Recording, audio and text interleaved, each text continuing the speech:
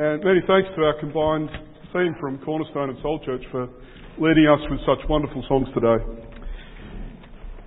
If I haven't met you, my name's Campbell, pastor here at Cornerstone Presbyterian. It's great to gather together with our daughter church, though the daughter's really grown up, and so we're really partner churches now, Soul and Cornerstone, and it's good to be together this morning. And I'm going to be preaching from Matthew chapter 27. If you have your Bibles, then please open to Matthew chapter 27. And if you're visiting today, a warm welcome to you.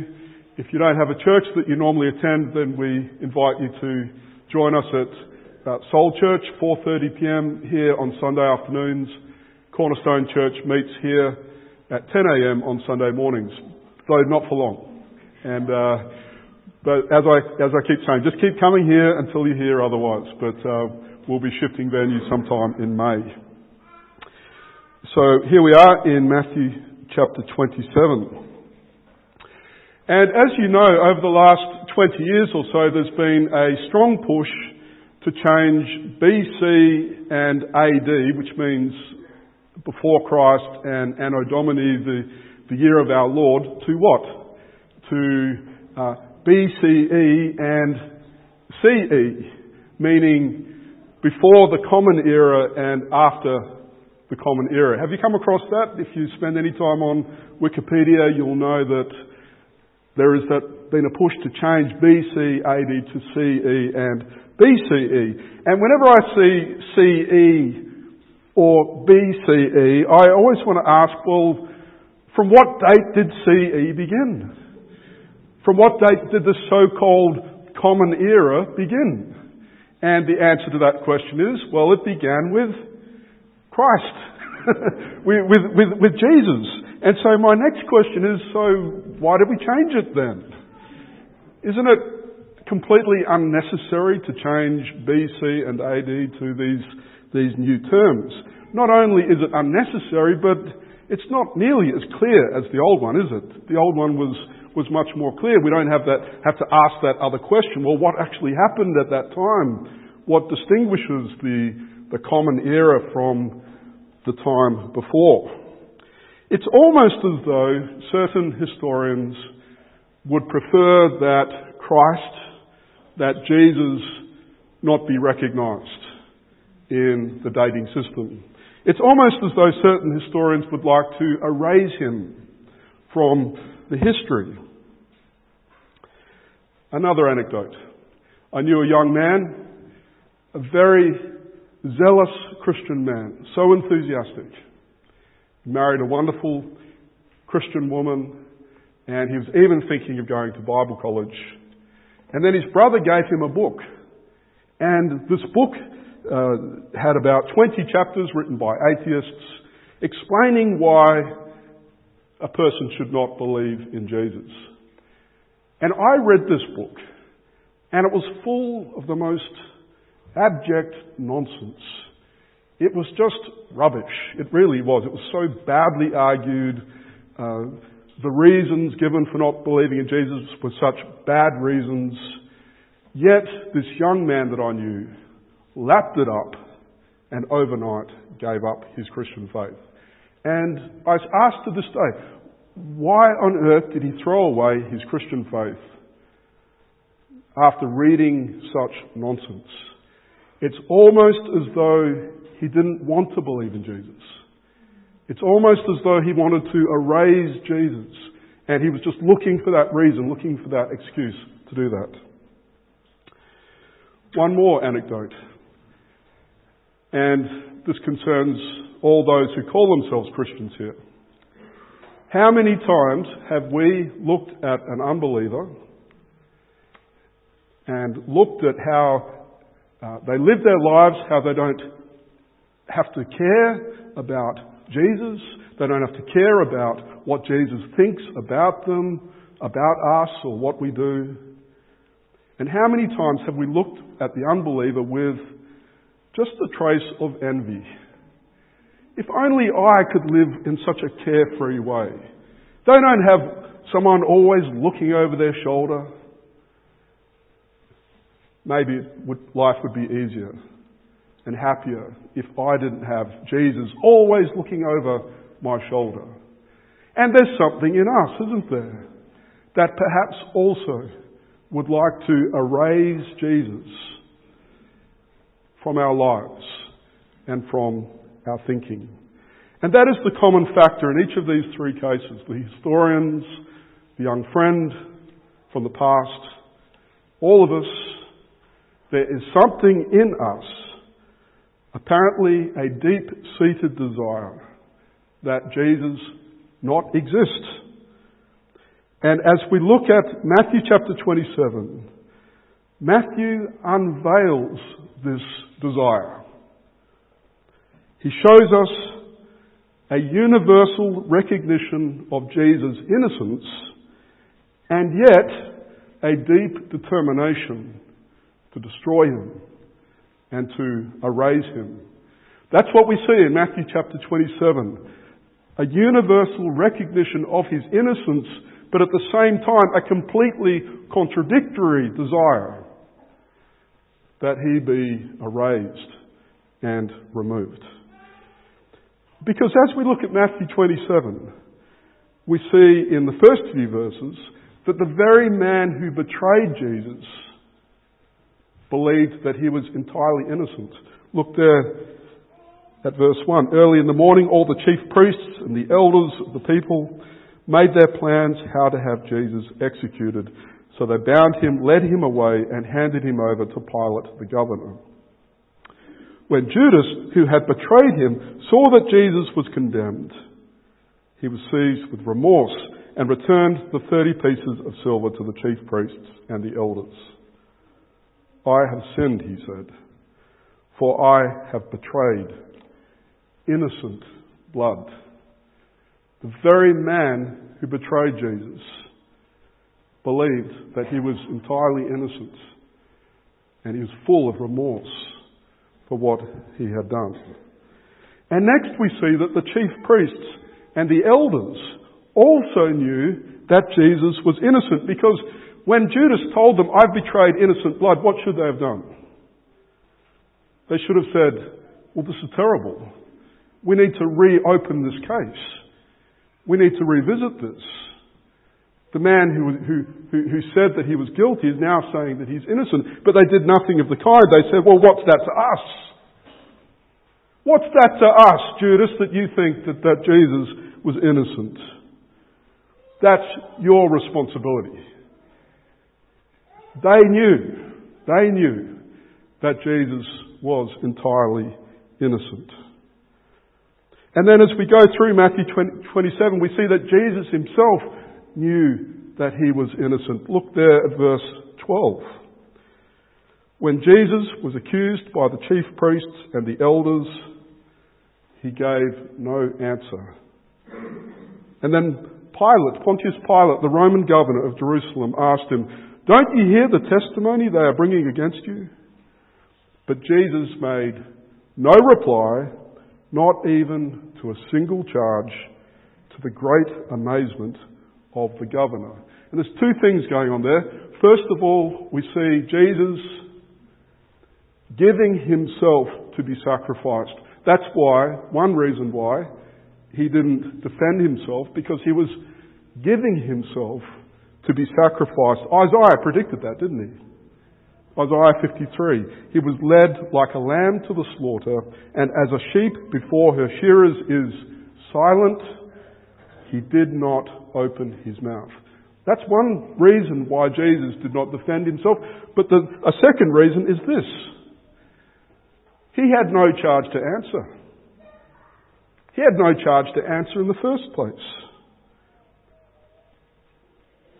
And Jesus himself said in John chapter 8, verse 46, can any of you prove me guilty of sin? Now, can you imagine anyone else on earth being able to say those words? Could anyone here stand up and say, can any of you prove me guilty of sin? Without knowing the answer to that question? But Jesus knew that he was entirely innocent. Pontius Pilate knew that the chief priests knew that Jesus was innocent. Did you follow that? Pilate knew that the chief priests knew that Jesus was innocent. Look there at verse 15. Now it was the governor's custom at the feast to release a prisoner chosen by the crowd. At that time they had a notorious prisoner called Barabbas. And Barabbas, Mark's Gospel and Luke's Gospel tell us that he was a known terrorist and murderer.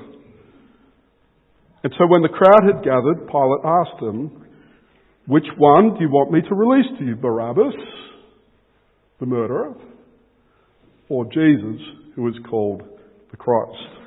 And Matthew comments here, "For he, Pilate, knew it was out of envy that they had handed Jesus over to him." And so what Pilate was trying to do here, he was trying to force them to release Jesus by giving them this ridiculous choice. Okay, it's the custom to release one man. Here's Barabbas. Everyone knows he's an insurrectionist, a terrorist. Everyone knows he's murdered people. And here's Jesus, the Christ. And everyone knows he's innocent. He was trying to force them because he knew that they knew that Jesus was innocent. So he was trying to force them to choose to release the innocent man. But,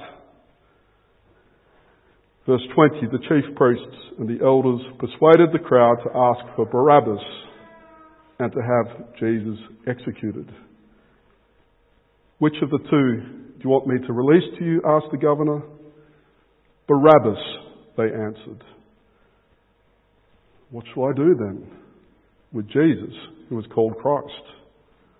Pilate asked, and they all answered, "Crucify him." Even Pontius Pilate's wife knew that Jesus was innocent. And Matthew inserts a single sentence. In one sentence, he paints a very pathetic picture.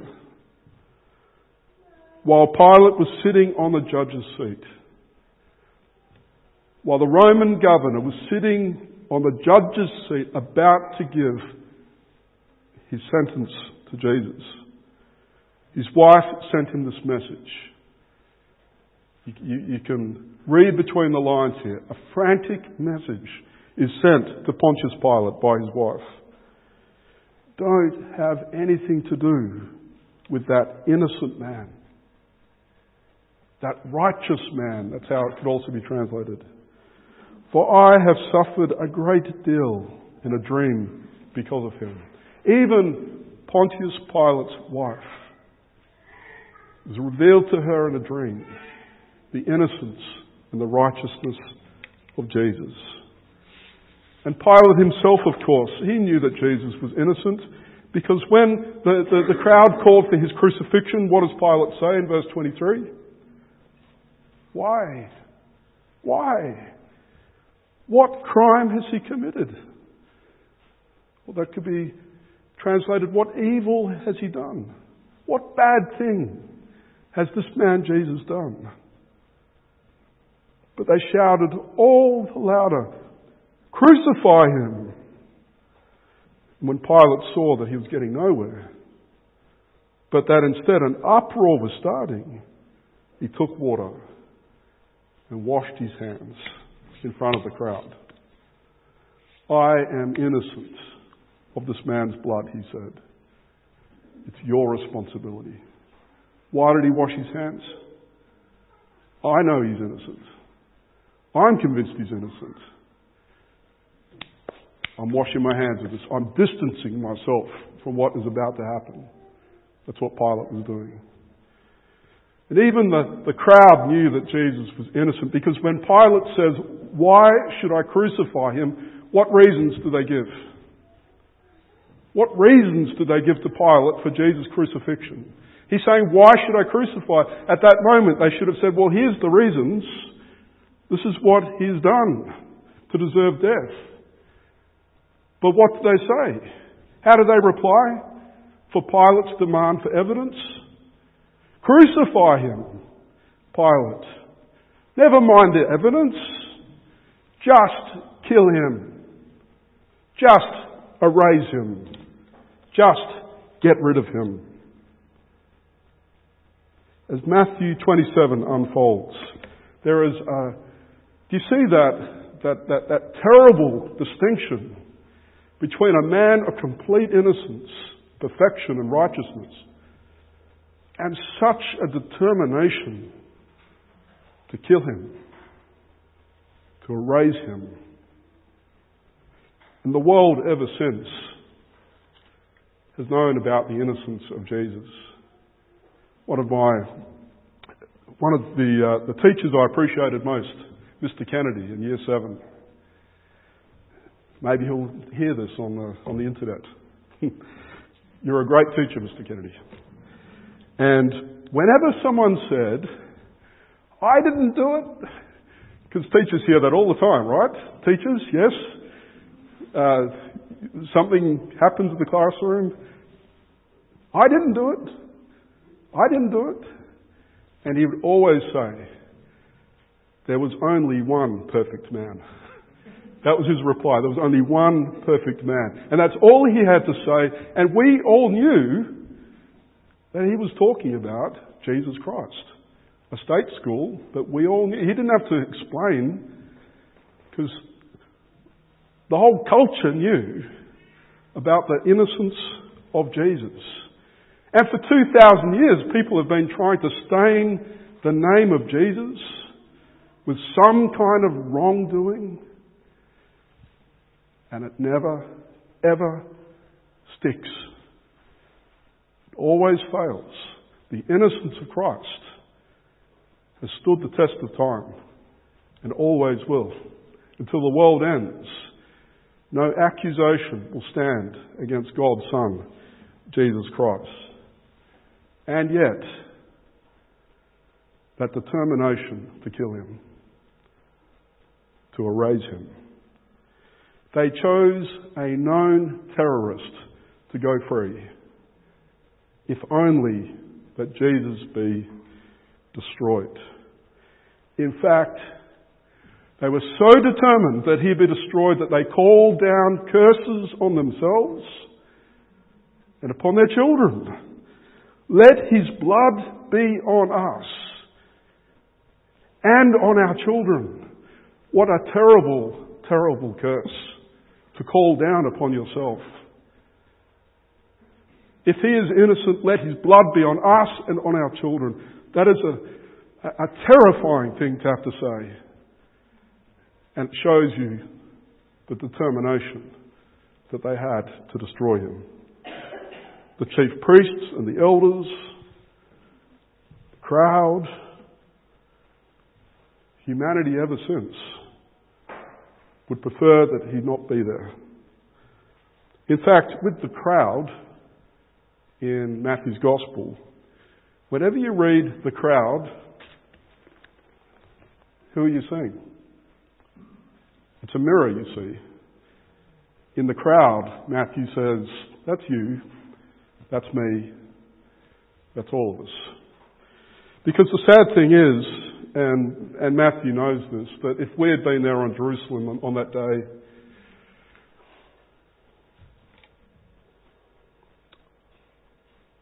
what would we have said? His own disciples fled. Ashamed, I hear my mocking voice call out among the scoffers. We sing it. We sing it because it's in the Bible. Because Matthew holds up a mirror. That if you and I had been there among the crowd, would we have said anything different? No. Why? That's the question, isn't it? Why? Why?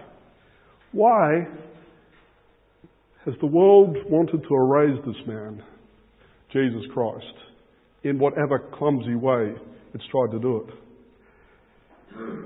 Well, the Apostle John tells us in chapter 3, he says, this is the verdict.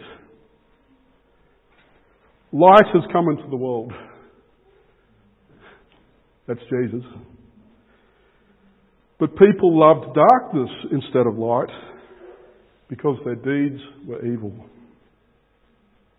Everyone who does evil hates the light and will not come into the light for fear that their deeds be exposed. And Jesus himself said to his disciples, "The world hates me," he said. "The world hates me because I testify that what it does is evil." That's the reason. If there is any desire in us that Jesus not be there, that he be erased, it's because the Bible says he testifies that what we do is evil. No one likes being told off. And you know when I especially don't like being told off? When it's true. When the accusation is true. That's when it especially angers me. You can tell me off, but if I know it's true, something rises up within me. Israel Folau's post. I'm not going to enter into that whole argument of whether he did the right thing, the wrong thing, the clumsy thing. But one thing is for certain. No one likes being told that they are sinful. And the list of sinful people that he put up, it was from 1 Corinthians chapter 6. It's a list that embraces us all. And no one likes it. No one likes it. We never have. And the Bible puts its finger on our heart here and says, the reason you resist Jesus, the reason why the world would like to erase him, is because he showed us our hearts and our evil, and we don't like it. But I finish by saying, the only reason Jesus showed us our sin, and this is the huge mistake the world makes. The world says, well, look at Jesus, he's so judgmental. He's so awful, he tells me I'm sinful, and that makes me feel bad. And so, if he's saying something that makes me feel bad, then he must be a very cruel person. He must be a sadistic person. He must enjoy watching me squirm. That's why Jesus tells me that I do bad things. No. If the doctor tells you you've got cancer and you need chemotherapy, do you turn around and say, well, you're just being cruel? You're making me feel bad. No. Because we know he's telling us the truth for our good. And the only reason Jesus ever exposed the sin of the world was for our good. That we would see the disease. That we would know what's killing us and crippling us and destroying our futures. And he not only showed us the disease, but he made himself the cure. He gave himself to free us and to cure us. In fact, look at Matthew 27 and you will see that the very means that the world used to silence him were the very means that God used to heal us. Isn't that extraordinary? That's how amazing God is. The exact things that we did to try to silence Jesus, the scourging, the nails through the hands and the feet, the spear in his side, all intended to destroy him, to silence him, to erase him. Those very things were the things that God used to heal me and to heal you. The blood of Christ, which takes away our sin and the punishment for our sin. That's how amazing God is. That's how loving he is. And so, although many attempts have been made to erase Jesus, and we might even attempt this in our own clumsy way, he never will be. He never will be. He remains. His words remain. His condemnation of our sin remains. and his offer of redemption remains. And so instead of being angry,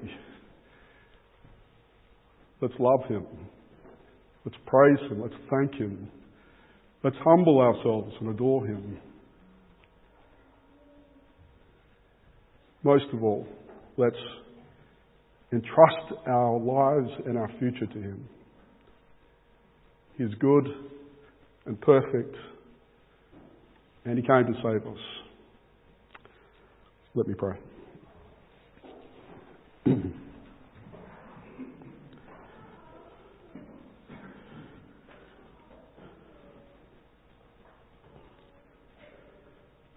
Yes, Heavenly Father, we do see ourselves in that crowd. We're ashamed to see ourselves in that crowd, joining with those mocking voices. And Father, we thank you that you've turned our hearts around and that we've seen the truth about Jesus. And we love him. And we see that he came not to hurt us, but to heal us.